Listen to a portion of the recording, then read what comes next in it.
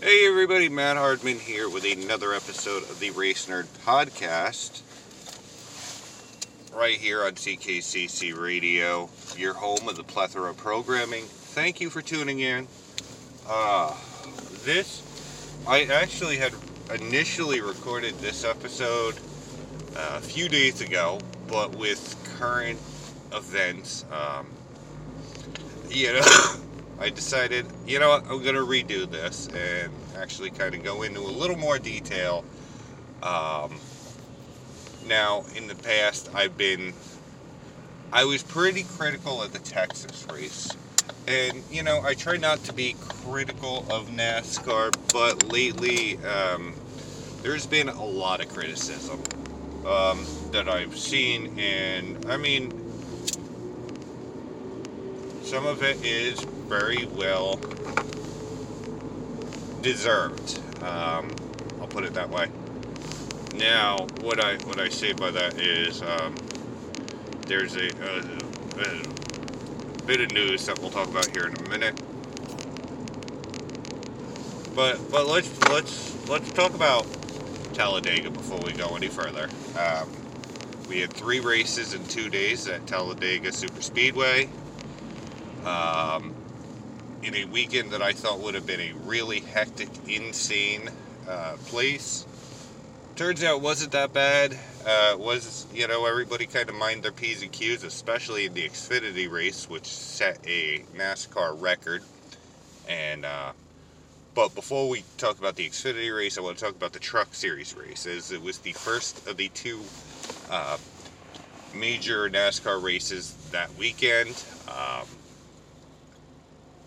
Which would see a melee going to the start-finish line on the final lap, causing a caution to be thrown, giving Matt DiBenedetto his first career National Touring Series win in NASCAR.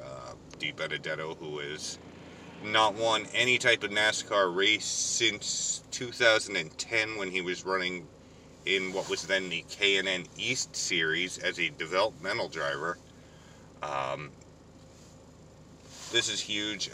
Matty D, obviously, is a fan favorite on social media and in the garage. A guy who's been known to do a lot with a little. He gave BK Racing their best finish in their tenure in NASCAR, with a 6th place run at Bristol. Gave Levine Family Racing a runner-up finish, and had almost won the spring Las Vegas race just a short period of time before the pandemic hit. So he's been known to do a lot with a little. And unfortunately, in the game of musical chairs, he lost his ride in NASCAR's Top Series and would move to the trucks, which a lot of people thought was a step down, but he would move to the trucks. He would, where he's had a quiet season, but he finally broke through, getting his first win, edging out Brett Holmes for the win. Holmes, who was the 2020 ARCA Series champion, making one of his rare Truck Series starts at Talladega. Looked like he had it in the bag until the late caution. But good for Matty D. That was the first race of the weekend. Yes, it did have a little bit of chaos there at the end with the late race caution, but the Xfinity Series, we would see Noah Gragson try to get his record-breaking 5th consecutive win of the season, breaking him with the record held by the late Sam Ard, and I also believe Harry Gant is tied for that record.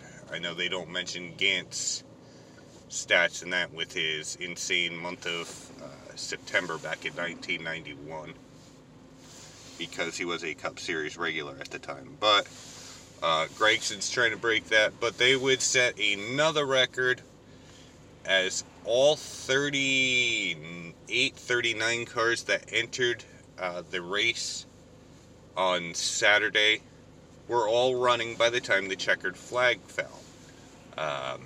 A first in super speedway racing, something that has not been done in 393 NASCAR National Touring Series events at tracks 2 miles or larger. So that's very, very impressive, especially for the Xfinity Series,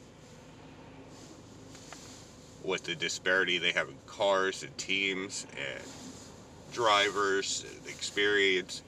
I mean, it's very, very impressive. So I really do applaud the drivers and teams in the Xfinity Series at Talladega. So that in a nutshell is that. Oh, how could I forget? I forgot to say who won that race. That race was won, winning his first super speedway event, AJ Allmendinger. We'll talk about here in a moment. When we get to the news. So that's pretty cool for AJ. He's obviously known as a road course racer. And this cements himself into the round of 8 going forward in the Xfinity Series title picture. Him and Gragson have obviously were the only two that are locked into the next round by purpose of having wins. And AJ Allmendinger, who was the regular season champ in the Xfinity Series this year, is certainly making a case that he can win the whole shebang when we get to Phoenix. So we move on from there. We move on to the Cup Series race. This is a race that prior to the start of it, there was talk of a driver strike. All sorts of all sorts of rumors and speculation that drivers might sit this one out. Some teams may not unload. Some drivers may not decide to race.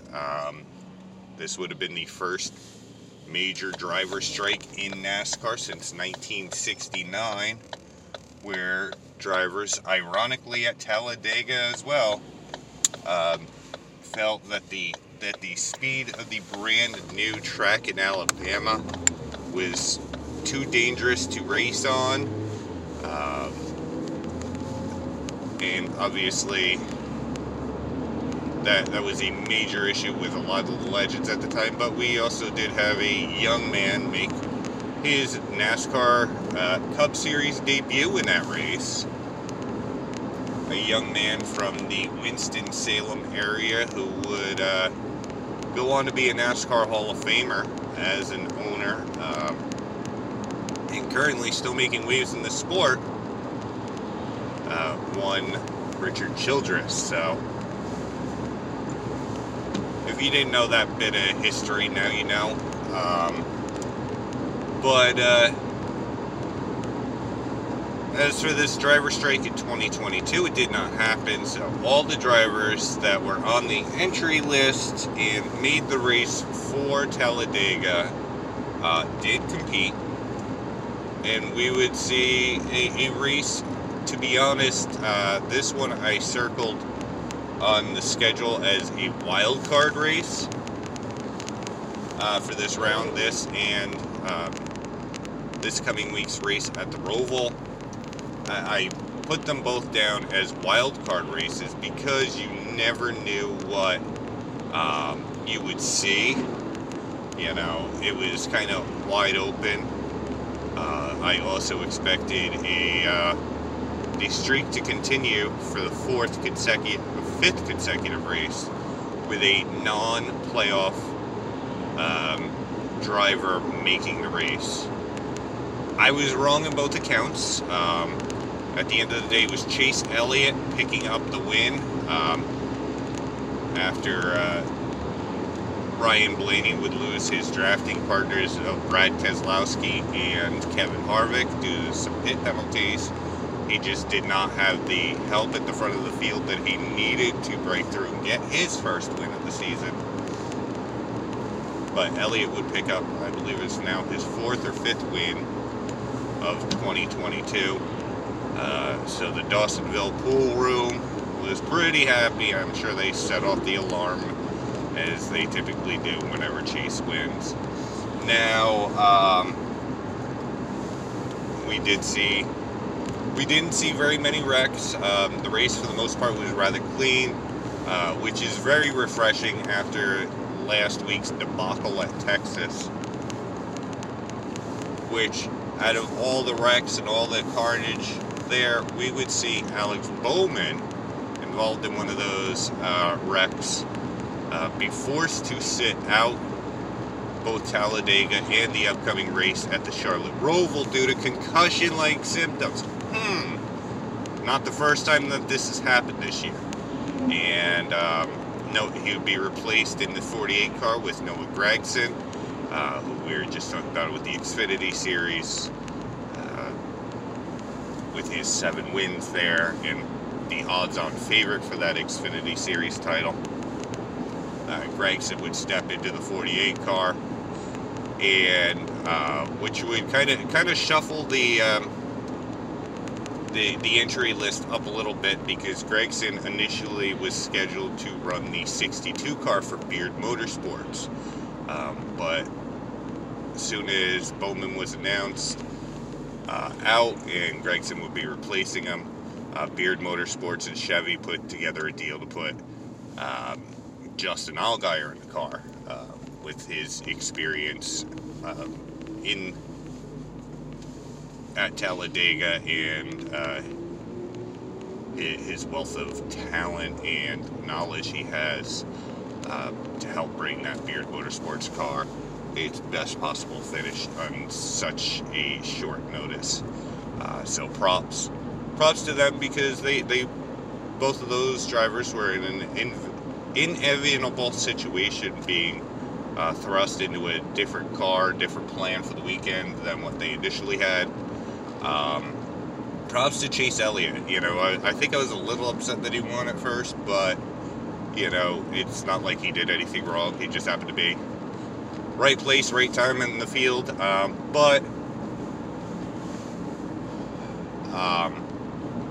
What the major talking points this week, especially today, are some of the announcements that have come out over the last couple of weeks. First being the unsurprising announcement that Kaulig Racing has announced AJ Allmendinger to go full-time in the number 16 car for Kaulig Motorsports in the Cup Series. Allmendinger, which is part of the rotating crew of drivers for that car, the Trophy Hunter car, as team owner Matt Kaulig calls it. Allmendinger will be returning to the Cup Series in that car that he has shared this year with Gragson and the 2020 Xfinity Series champion and teammate with Allmendinger on the Xfinity side, Daniel Hemrick. This is a good thing. Obviously, Allmendinger has 2 career Cup Series wins. He's finally moving back to the Cup Series full-time after losing his ride with JTG Daugherty Racing a few years back. So,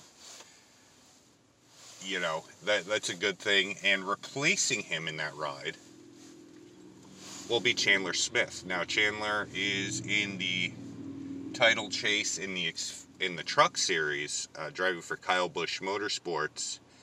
And this is a big coup, because this is another Toyota development driver that Toyota has brought up through their ranks that they're losing to another manufacturer and another team. Obviously, this is all still part of the fallout with Kyle Busch moving over from the the Toyota ranks to join Richard Childress Racing. Now, I think that this is a big coup for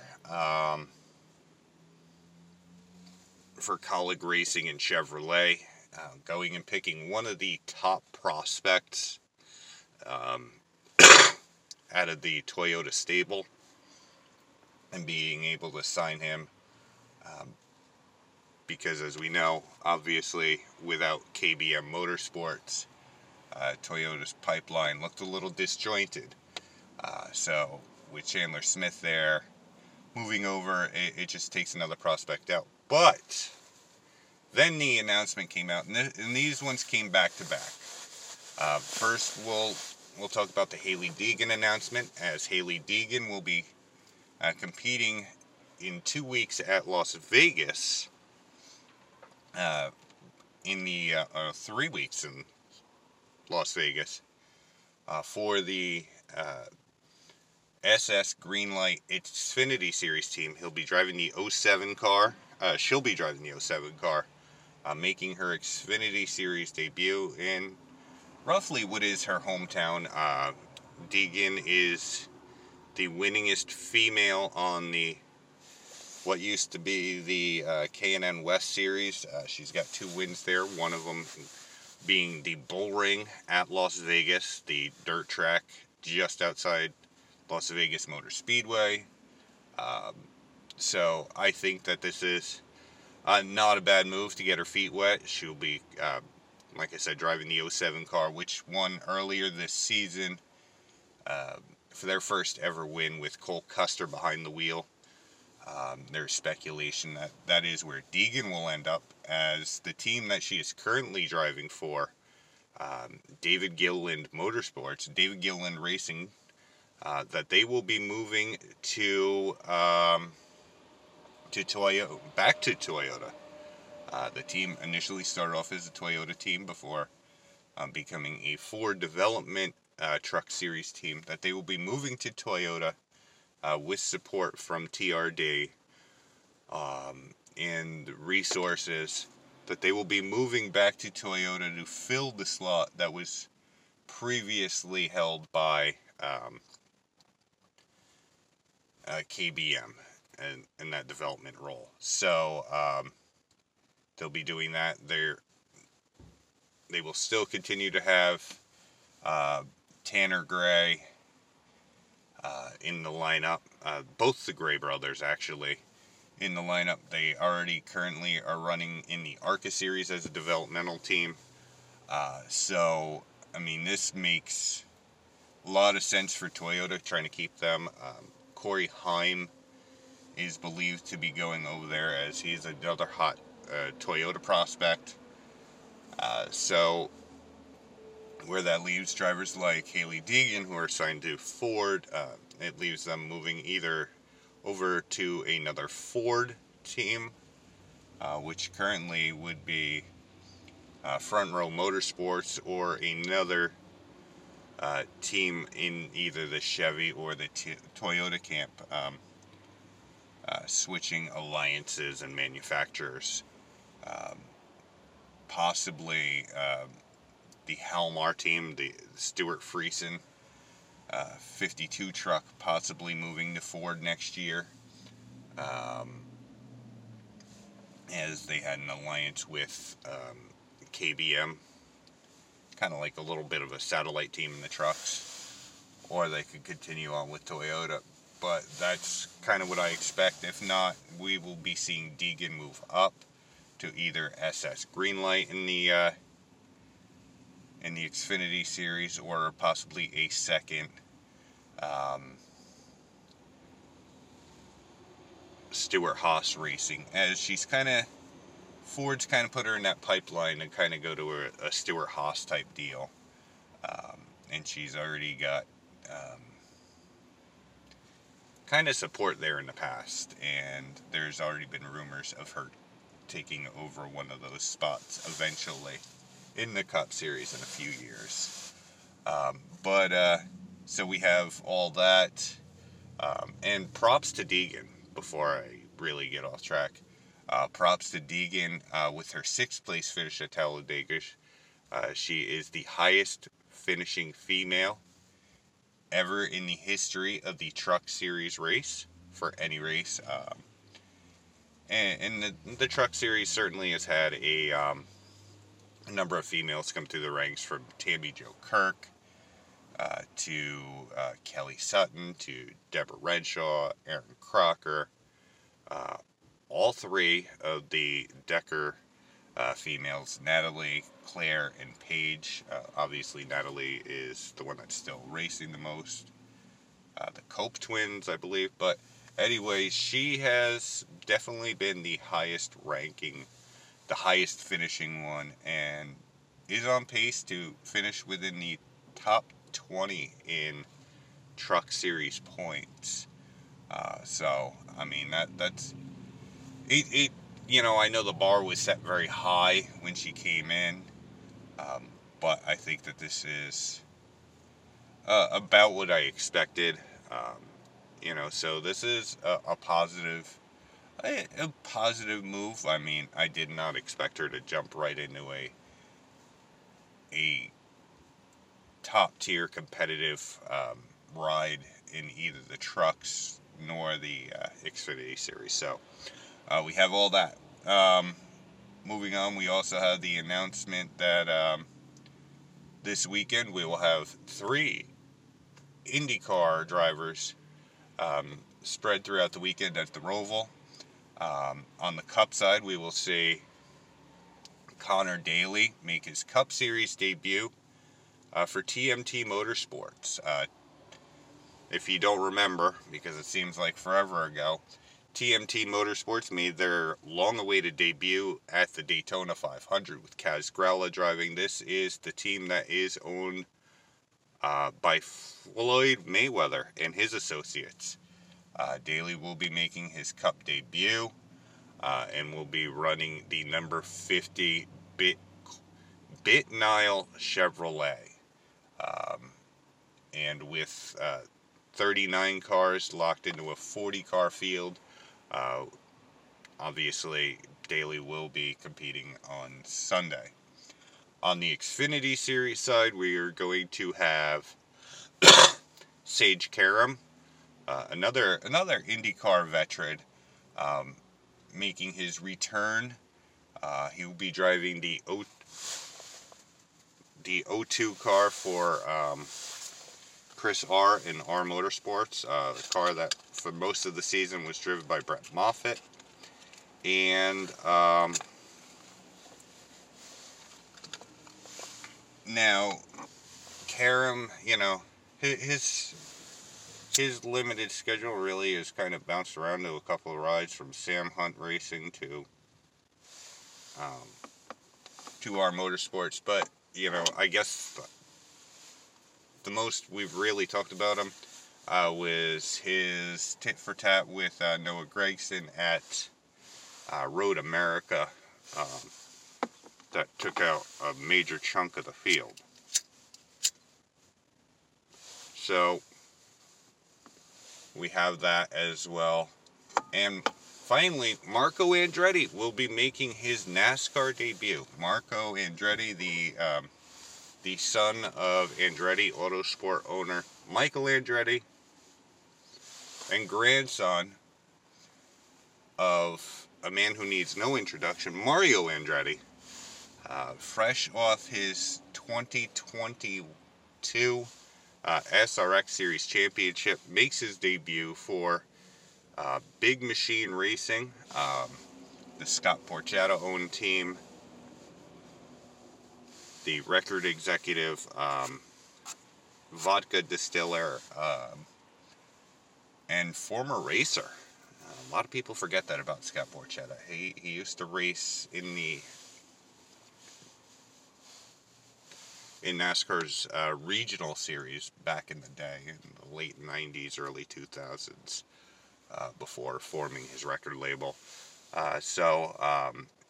Marco will be competing there in the 48 car, sponsored by Big Machine Spiked Coolers. Another team that picked up their their first win earlier this year, this time with Tyler Reddick behind the wheel. So, you know, I don't think there's a ton of pressure on Marco. I think he's doing this for fun. And this has been, I think there's been a long talks with Marco about coming to the Xfinity Series. You know, for a while, I know Dale Jr. had left the door open if he was ever interested at Junior Motorsports. So you never know what Marco may decide to do. And I think this is going to be a fun race. I think I'm going to pay. I honestly, you know, with everything on the line on the Cup side, I think I'm more interested in the Xfinity Series race, seeing some of these guys race, especially in terms of Marco. In all fairness, I never really was a Marco fan during his IndyCar years, but I was just highly impressed what he was able to do in the inaugural season of the SRX series, winning at Slinger Speedway last year, and just how he ran this year, moving from those open-wheeled Indy cars to a stock type car on these short tracks. I think he transitioned over extremely well, much better than I ever expected. And so I was very happy for that. And I'm looking forward to seeing what he can do in a full-bodied stock car on a road course. Okay, so with all that good stuff that I've said so far, now is time for me to get up on my soapbox. And this news came out yesterday when they announced penalties.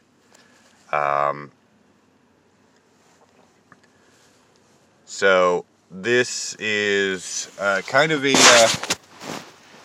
sore subject. Now, NASCAR announced their penalties on Wednesday, and the one penalty coming out of Talladega was to Kevin Harvick and the 4 team in the form of 100 driver points, 100 owner points, and a $100,000 fine to Rodney Childers, along with a 4-race suspension.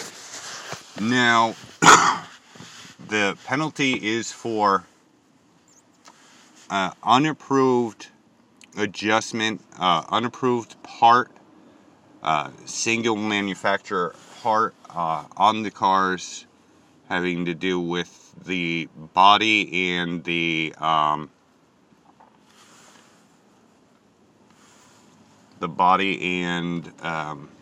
part itself.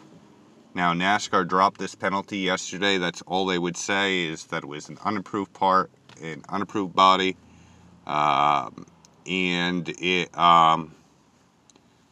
was an L2 penalty. Now, what that means, that is very vague, and it's 100, like I said, 100 points and all. And this is after a lot of criticism from Harvick and a lot of the other drivers. Harvick and Denny Hamlin mainly have been very critical of this new car, along with people like Joey Logano, that these cars are very unforgiving. We don't know what the part is. I may have to eat a little bit of crow on this later, but it seems like Harvick was probably one of the most critical drivers, then magically gets hit with this $100,000 fine to his crew chief, the 100 points for both driver and team. Something stinks here. I mean, it's not like Kevin went out and dominated a race. It's not like some of the questionable stuff we had seen. And to be honest, I've been critical of this car. I know a lot of people have been critical. While the racing is great, the safety aspect is not there. If this is something that the team took on to make this car safer, NASCAR, in my eyes, has lost all credibility when it comes to this car and their safety aspect. we've seen 2 drivers that have missed multiple races out with concussions. We've seen Kurt Busch, who's been on the shelf since Pocono in July, with concussion-like symptoms, and it appears he will not be back for the 2022 season. Alex Bowman, who is out an undetermined amount of time. He might be back before Phoenix. He might not. But I think that this is a major issue. Drivers were already speaking up of this way before now. We had Cody Ware, who broke bones in his leg when his car wrecked. These cars are built way too rigid, especially in the back end, for wrecks that, to be honest, don't look that hard. But drivers have said that it's like throwing a brick at a concrete wall. It's not going to give. And unfortunately, it's the driver in the car that's paying the price. Like I said, I don't think that it doesn't appear that this was a performance issue. It's just the fact that NASCAR has been so vague, when they have a history of being vague when it comes to some of these penalties. I'm sure in the next couple of days it'll come out through like Bob Podcrass or one of the other beat reporters in the garage, what the actual penalty is and whether the Stewart-Haas 4 team plans to appeal the penalties. But I think that this is a little harsh, especially after some of the penalties we saw handed down from Texas, with William Byron spinning Denny Hamlin under caution. A move that would have, with previous racers, would have seen a driver parked. Or Ty Gibbs, almost taking out Ty Dillon on pit road, which for sure would have got a driver parked. I think, those penalties, 25 for Byron and 50 for Gibbs, I think it doesn't matter. I mean, you're saying that, almost taking out a driver under caution where they could have hit another car or hit another crew member or whatever, is less egregious than a part, especially if it's a part that doesn't matter or has made the car safer. You're just amping the case of why people are up in arms all over social media. I mean, I had a long discussion with somebody yesterday on the credibility of this. This car is not ready. There's still way too many bugs to be worked out. And NASCAR is turning a deaf ear to the drivers, to everybody. They had an extra year to figure this car out, because if you all remember correctly, this car was announced prior to the 2022 season. Prior to the 2020 season, was supposed to roll out last year. Unfortunately, due to the pandemic and the parts shortage, it got pushed back to the beginning of the 2022 season here at Daytona. And with the extra year, I mean, they had data from crash test dummies in these wrecks with these cars, showing the damage, and they still not done. I don't know whether this is going to have to be an issue where they have to go through and change parts and pieces on the front end, or the rear end, change the clips, change the way the underbody of the car is constructed, or doing something. This is absolutely abysmal. More abysmal than what we saw at Texas. Texas, I think, is just a Texas issue. But this car itself has been a season-wide issue in the series. It's already cost 2 drivers plenty of races this year with these head injuries. I mean, we saw NASCAR's most popular driver, Dale Earnhardt Jr., have to retire due to concussion-type injuries. And this was supposed to make the cars, quote-unquote, safer and their driving more interesting. So, I'm a little pissed. I am a little pissed. And I think everybody has a right to. Now, you could think that this is, some people may say that I'm pissed off with the penalty and this is because of the penalty. No, I think the penalty is just on top because, whatever the part is, I'm not condoning if it was a performance issue that is too harsh or anything. I'm just saying that this is part of a larger problem because NASCAR has put themselves in this fucking box and really have, stepped on their own dicks when it comes to this car because you're putting your drivers at risk. I mean, prior to making the Hans device and the roll cage and everything else separately, during the 20-something years ago, we lost 4 drivers before we had the Hans device and all these safety apparatuses that we would see built into these cars going from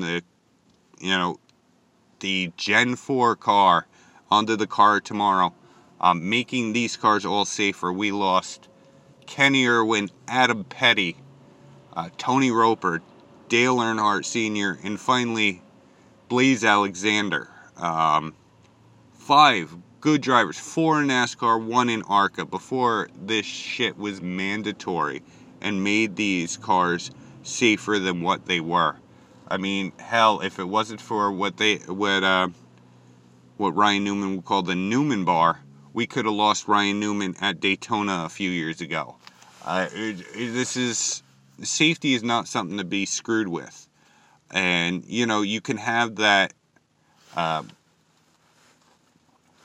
whole idea of better racing. You can have better racing. I'm not asking for the car tomorrow to come back. Although at this point, if it meant the drivers being safer, you could do the car tomorrow, get rid of that god-awful wing and the god-awful nose on that car, and I think that could also, be better than what we've got. I mean, the racing's great, don't get me wrong. I think that this has been the most competitive even the series has ever been. And I'm enjoying the racing. It's just all the bullshit that comes around it. And when it comes to driver safety, that is not something you screw with. And here we are. Alex Bowman, a playoff driver, won't be able to advance because he's at home suffering from a concussion. Kurt Busch, who wanted to run this new car because it presented a challenge. A guy who's been around, raced with the Tony Ropers and the Dale Earnhardt. And I believe he actually raced against,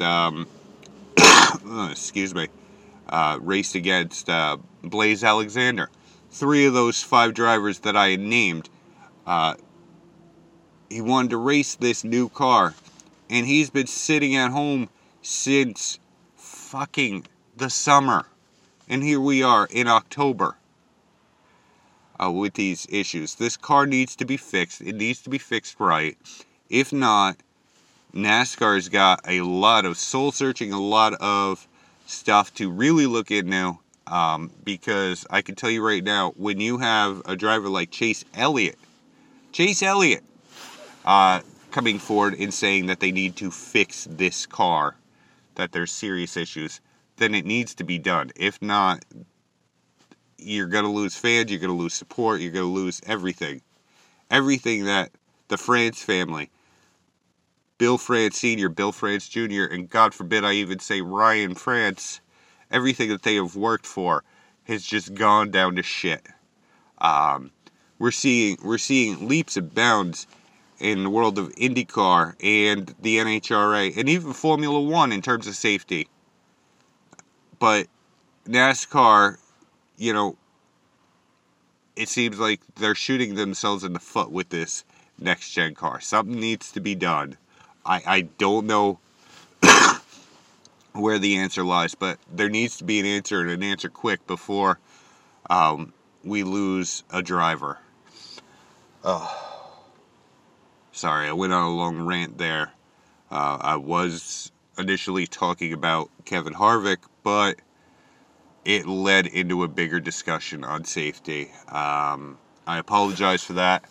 Actually, I don't apologize for that because, well, it needs to be said, and it needs to be said point blank. And I know a lot of people have said that on podcasts, a lot of podcasters, a lot of, commentators on YouTube, the garage, fans, drivers, crew, everybody has said this except NASCAR. And, we as fans, as drivers, as people who pay to keep the NASCAR machine going, we need to speak up before we lose somebody, before we lose a driver. Because what would happen if you watch a race at, I don't know, Homestead or Phoenix, and we lose a driver, we lose a Cody Ware or an Alex Bowman, or, God forbid we lose anybody in the Cup Series. That'll be all over the news, all over everything, and seriously cast a major shadow over stock car racing. And I know racing is inherently a dangerous sport where you pretty much take your life in your hands every time you strap on a helmet. But it shouldn't be that way. I mean, you shouldn't put any more inherent danger on the driver or the team or anything else. So that's just my 2 cents. If you agree, if you disagree, feel free to reach out to me through, social media or whatever, and we can discuss it. I'm open to discussing this. Like I said, I had a discussion yesterday about this, a really rational, thought out discussion about this, and I'm willing to have that with anybody. So, with that said, we got the Roval this weekend, so hopefully we won't see any of these issues. We might not. I mean, it's the Roval, it's insane. A lot of passing, a lot of beating and banging. We all know how road courses go. So, with that said, we'll look out for the Roval. I'm highly excited for the Xfinity race there. And after that, we'll be moving on to the round of 8. We'll talk about the 8 drivers that will be competing for the 2022 Cup Series title. Until then, I'm Matt Hardman, and I'll see you at the track. Bye.